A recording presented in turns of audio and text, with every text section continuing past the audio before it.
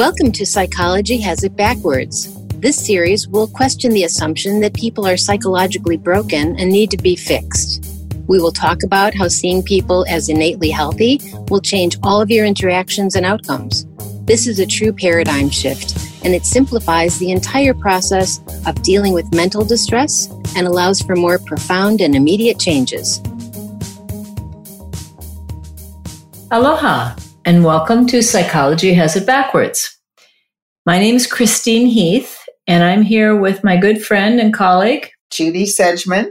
And we're going to do another episode of our podcast where we're talking about how psychology, the paradigm of psychology, when turned around and looking at how people create their experience rather than analyzing what they create and looking at it after the fact, helps people to be happier and calmer and live in a better state of mind. So today we thought we'd take on some of the beliefs that psychology has perpetrated in the world about what one must do to get better. So whether it's appropriately going through the 5 stages of grief or being able to process death in a certain way, or which I guess is the same thing, but having feelings about things and being able to store them up or get them out. And we're just going to talk a little bit about how that keeps us really limited and also creates a sense of judgmentalness about how well we're doing. And people miss how their innate health is actually at work helping them get through whatever it is that happens. Yeah, and everybody faces it in their own special way. I think to say that there's a prescribed way to deal with anything is silly, because each person's wisdom will guide them to their own way of processing things. And, and Chris mentioned, for example, the 5 stages of grief. And I remember one time doing a group, and there was a new person in the group who was fairly recently widowed. I think it had been a few months. And she was distressed. She had come to the group because she was very distressed because after she had, experienced her husband's death and the funeral and all of that, and she was doing better and kind of getting back out into her life, a friend of hers gave her the Kubler-Ross book, The 5 Stages of Grief. So she read it because, she was a grieving widow, and she discovered that she had skipped. She did them in the wrong order, and she skipped one.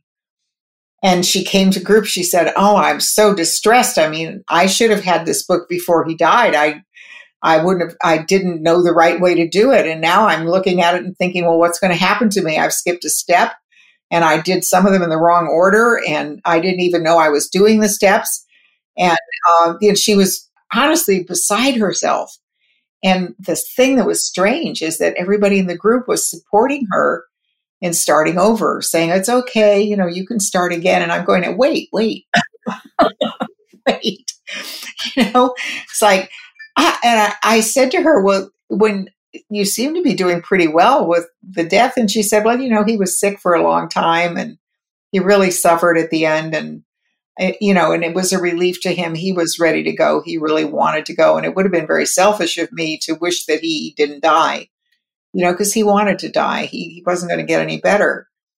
But she said, then I guess, mentally I thought, well, I'm sad. I miss him, but it's the best thing. It worked out for him because he wasn't going to get better. And we'd done everything we could, and it was time.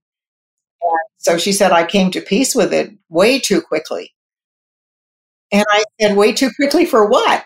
I mean, what's wrong with coming to peace with the logic of a true life situation that so many people experience? She said, and she's got the book with her, and she says, well, in chapter so-and-so, it says you have to go through this because otherwise it's buried, and you're going to, someday it's going to come back. And I said, I'm just going to offer you the possibility that Kubler-Ross, going through grief herself, kind of noticed that she went through these stages, and she, being in the helping profession, decided it would be a good idea to share that with people.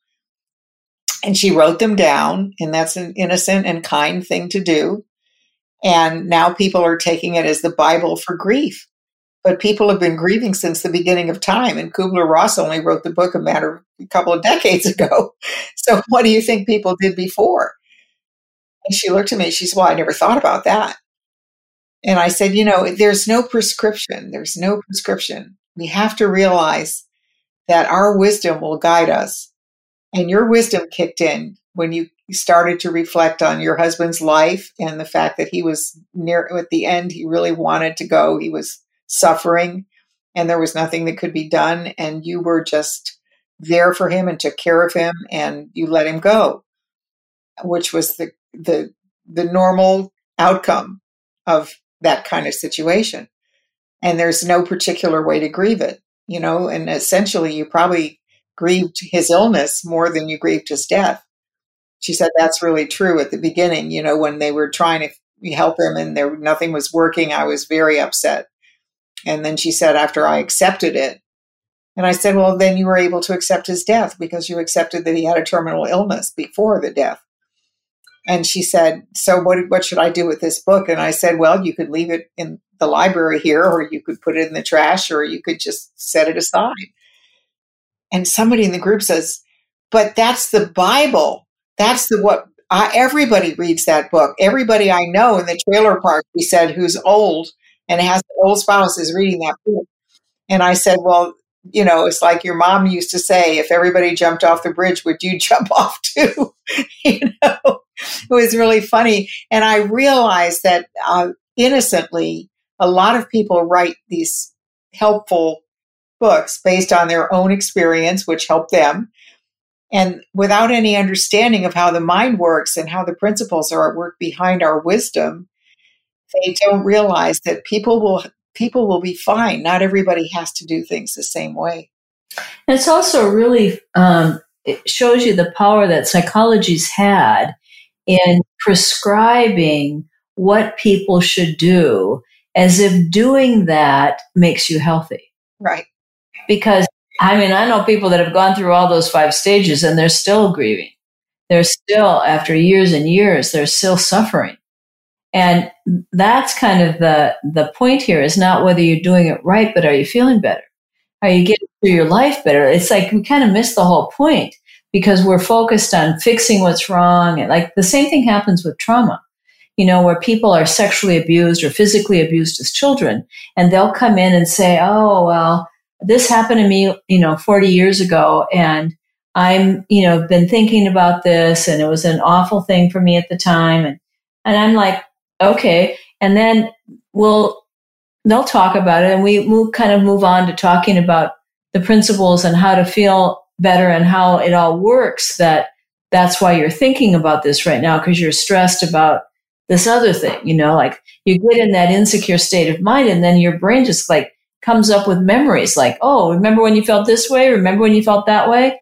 And then that comes to mind, and then people go like, oh, yeah, that's why I'm feeling bad. Remember when that happened? Oh, yeah, let's talk about that. And so the more people focus on that, the more it brings it to life now, and it appears as if that indeed was the problem. That somehow something I did 40 years ago is now causing me distress, rather than, oh, the way I'm using my thinking now is causing me distress, and what can I do about it? So when people get these ideas about the past and how they need to process every damn thing that ever happened to them that caused them trauma, it's like they're in therapy forever. It works out good for people that do that. I remember I had a friend who was maybe I even said this once on one of our other tapes, please excuse me, fans, if I did, but she was a Jungian therapist, and she had the same 20 clients for the last 30 years. What progress is being made with that? Well, if you've got to process everything in your life, because that's what you think will give you clarity or a good feeling or whatever they're looking for. So, it's like and it's interesting because people have it in their head that they should have these kind of emotional experiences where they get their feelings out, right? It's like when my dad died, I remembered I was going to get all my negative feelings out because I'd been freaked out about him dying for 20 years and 22 years to be exact. And when he finally died, I thought, that's it. I've suffered enough with this. I'm going to cry my eyes out and get it over with. And did it help? Absolutely not. It did nothing but make me more depressed because I started thinking about how depressed I was and how bad I felt and how awful it was. And the more I thought about that, the more I got depressed. So people, and the other thing that's interesting, isn't it? I'm sure you have the same experience with your people, is that when we work with people and they start getting better and then something happens in their life, they go back to the thinking they had about how I should handle it. And so they'll call up, like I just had a client do this the other day. She calls up and said, this thing happened to me in my life and I just don't feel sad about it. And I think there's something wrong with me because I'm not feeling sad about this. And as she talked, I almost started laughing because I thought, hey, if you're going to feel sad about it, you can feel sad about it, but don't have an expectation that in order to get healthy, you got to feel sad about it. Because maybe, but maybe not. And that's up to you. And it's funny how easily people can come to peace with things when they're not thinking about what they should be doing. It's like I had a client recently who was talking about sexual trauma from the past. And it was way in the past. I mean, it's a long, long time ago. And she said, but the somatic memory is very powerful. And I still feel it in my body. And I said, you don't feel anything unless you think it. And I said, unless there's something wrong. I said, if you have something that should be attended to by a physician. She said, oh no, it's not that. She said, it's the somatic memory. I get my checkups regularly. I'm fine. It's my body is remembering that trauma. And I said, no, your mind is bringing that trauma to mind. And every time you do, you have the expectation that it's going to be a somatic memory. I said, did you go to a therapist after the incident? She said, yes. And I said, what did the therapist tell you? And she said, well, she told me that rape victims never really recover. that memory is embedded in your body. And she said, and I know that that's true because that's what I was told. And I said, was this person like a psychic or, how did she know that? Well, I don't know how she knew it. It's just what she told her patients. And I said, the thing is, you could go to some other therapist who would say, no, you'll be able to get over this and you'll be fine. And pretty soon the memory will fade. And even though you don't forget, it doesn't have the power that you give it at first when you're freaked out about it. And she said, well, then what am I supposed to do with that somatic memory? And I said, nothing. It won't mean anything to you unless you think about it. And I said, you could just sort of ignore it. You could let it go and just realize that that's just a thought you've had about all your life, that there's buried in your body somewhere is this horrible trauma. And she said, well, where does trauma go? It goes somewhere. And I said, no, it just goes straight to hell. It's like it doesn't hang around. Like trauma happens and then it's over. Right. And the only way it can live is if you keep bringing it back to life in your own memory. But I said, basically, trauma is over when it's over. That's a really good point. People are making trauma be a thing. Right. And they make their emotions be things that somehow are sitting in their gut or they're sitting in their, some part of the body. Like I ask people, like, exactly where is it? Is it in the muscle? Is it in the limbic system? Like, where would these things be? And what do they look like? And they're like, well, and so that's just the mystique that psychology has made, that we have these memories, these experiences that somehow have a room inside our body somewhere. And they come out every once in a while and reap havoc. And then they go back into that room there. And well, that's just make believe. Because we didn't understand that it's just thought. It's a little bit like thinking that demons possess people. It's the same thing, only it's a little bit lesser thing. It's like somehow you got this thing in you from something that happened in the past, and it pops out and grabs you by the throat and strangles you once in a while, and you're caught up in it. But it's just how thought works in the moment. And I think the most important thing for people to realize is that we can read an article or talk to somebody a therapist or somebody in the profession, or, watch something on television and internalize it, remember it, and then think, well, that I never knew that before. Gosh, that must be what you're supposed to do. And then when something happens, you go back and that memory comes to mind. You think, oh yeah, I saw a thing about that on TV. The next step is to, have this experience or that experience.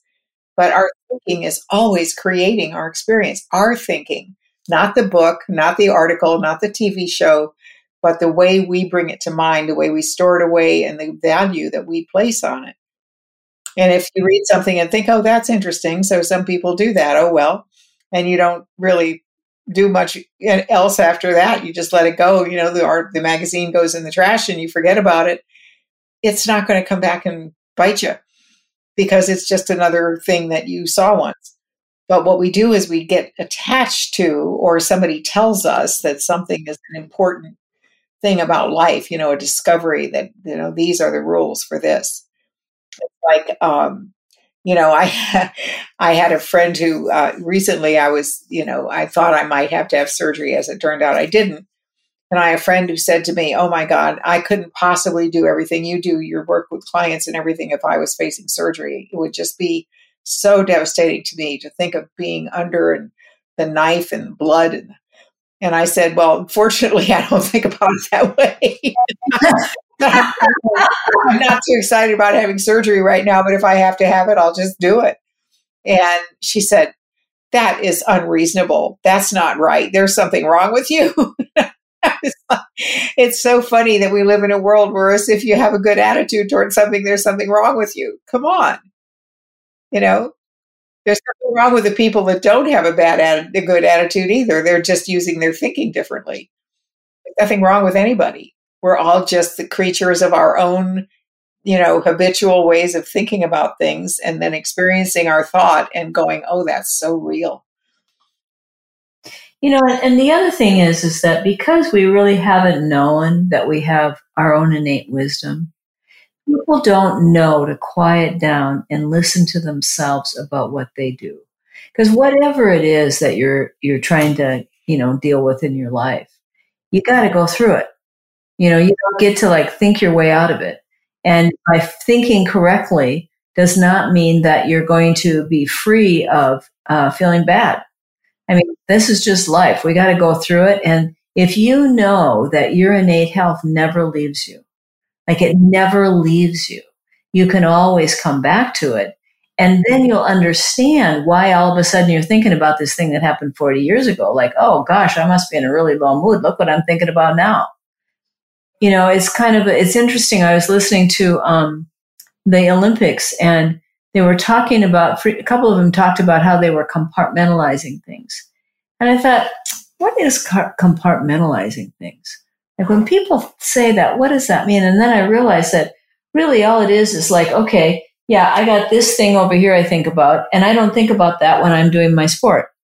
And sometimes it bleeds in. Sometimes I get into an insecure state of mind, and it bleeds in, and then it affects my performance. So when you got to do that by thinking about it, it creates a tremendous amount of stress. So because you have to really work on not thinking about stuff, or on focusing on, in the moment on whatever you're doing. Well, no wonder they have a lot of mental health problems. But, and honestly, that's the other thing that's happening right now. It's everybody's talking about the pandemic and how everybody's got mental health problems. All of a sudden, everybody's discovered they have anxiety. Everybody's discovered they have depression. It wasn't like it was gone before. But now people are thinking about it, so everybody's got it. Oh, this is my pandemic anxiety. This is my pandemic depression. Really? You don't have to do that. I love the story you told the other day about your grandson. You should tell that story again. About how he was all bummed out about the pandemic, and then he said, what have you been doing? And gosh. Yeah, my grandson dropped out of college for a year because he's an art student and he didn't want to study art online, which I can understand. It was going to be his senior year, and senior year is a very big year for visiting artists, and it's the year they all have shows. The students are graduating, so they do their final show, and they produce great art and they'd get the best teachers and all that. And he just didn't want to try to do that online. So he took a gap year. But then he had nothing going on. He had some kind of terrible job and it just wasn't good. And he was saying, oh, this pandemic year, it's really getting to me and all these problems and everything. And I don't know, I just kind of wasted the whole year. He said, I don't know, Grammy, what did you do about it? And I said, well, I wrote a book. I co-authored 3 articles.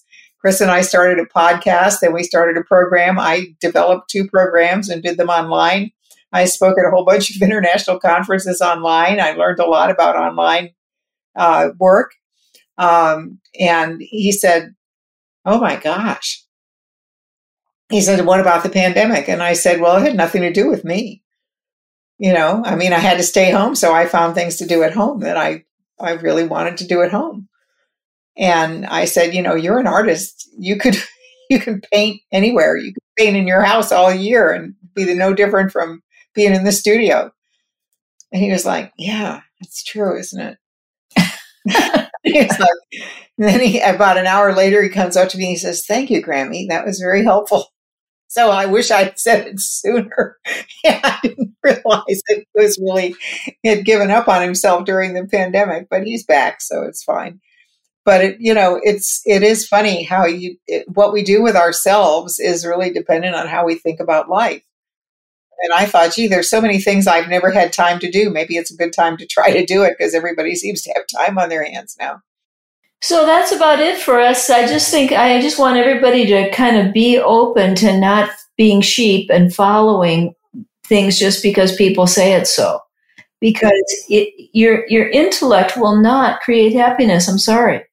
It's like, it's just neutral thought. It's just stuff you think. And it's your health that's in there, your ability to be healthy, no matter what. We really mean that, no matter what. You don't have to do something a certain way to be healthy. You don't have to be unhealthy because you've been traumatized. There's nothing in the world that we live in can keep you from that. So go for that. Yeah. Go for the feeling, the beautiful feeling that's inside of us all the time, just waiting to bubble up. Yeah. Yeah. Okay, everybody. See you next week for another fun adventure. Take care. Bye. We hope you heard something new and that you will continue to join us to challenge the prevailing thinking about the possibilities for health in everyone. To subscribe to the podcast, visit our website at psychologyhasitbackwards.com.